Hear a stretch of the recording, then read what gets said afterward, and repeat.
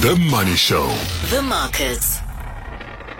To Wayne McCurry we go, and I'm looking at the currency this evening, 19.10 to the dollar, 24.04 to the pound. Having a look at the currency also against the euro at 20.46. Today's American inflation number, Wayne McCurry, once again, a reminder that markets are often overtaken by wishful thinking and can overreact in the short term.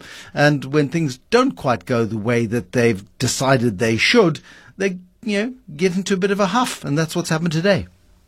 Exactly correct, Bruce. I mean, I must say, when you consider the percentage increase they've seen in interest rates in America, both long and short term, to me it's actually quite astonishing how strong the economy is, how strong the jobs numbers are, and that inflation is coming in higher than forecast, because, we've never seen such a marked increase in interest rates. For example, the U.S. long bond has come up from, say, call it 0.6 or 1%, to well over 4. That's up fourfold.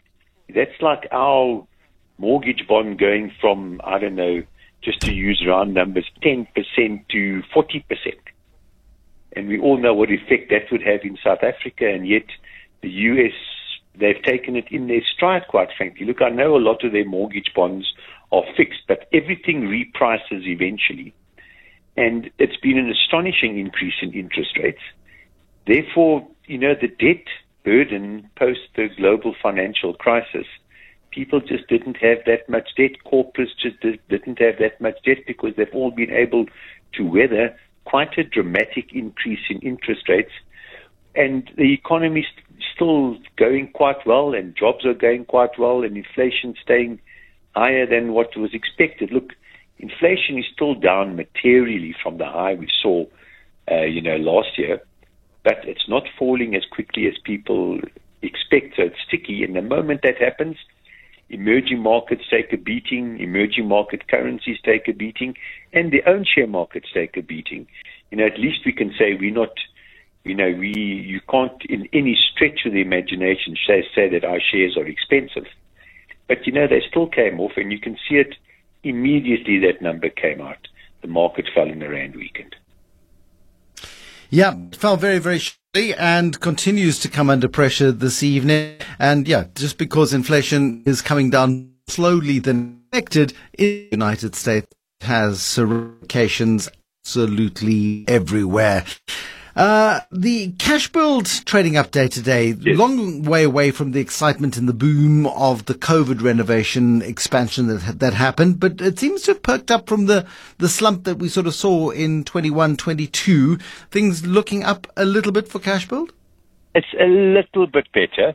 Look, it's not a good trading update, but it's certainly better. Cashbuild's a great company, but of course, a lot of people had the most wonderful time during the COVID when the restrictions were lifted and you were sick of being moaned at about how the kitchen cupboard is creaking and how this isn't working, and you just went on this DIY boom and this construction boom, and then of course the letdown following that. But look, it's not as bad as previous updates, because builders, anyone involved in the building industry really has had a tough last year or two.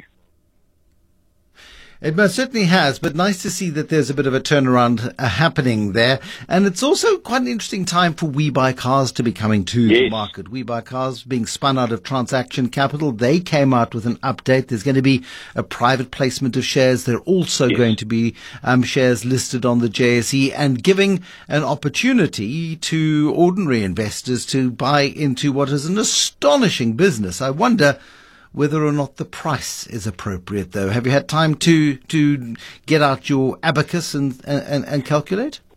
Well, look, when you have a look at all of that, they still say, okay, the Transaction Capital share price is up, but when they do a sum of the parts valuation, they still say there's a 36% discount to the Transaction Capital share price when they actually did it.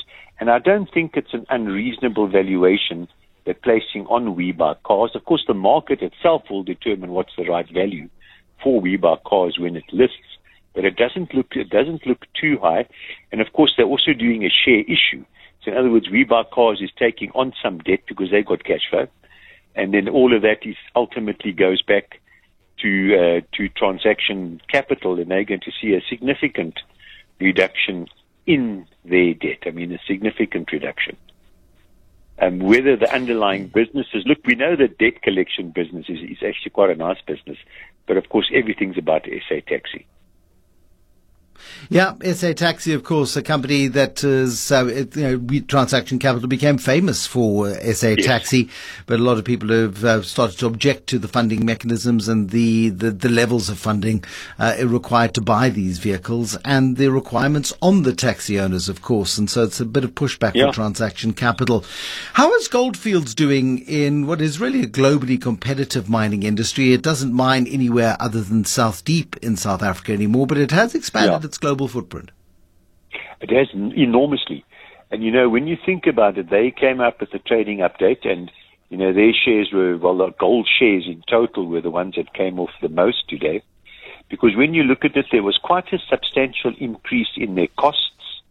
The production was okay, I suppose. But the point is, Bruce, you're talking about 5-year high absolute record gold prices, and they're not making more profits. Market didn't like that.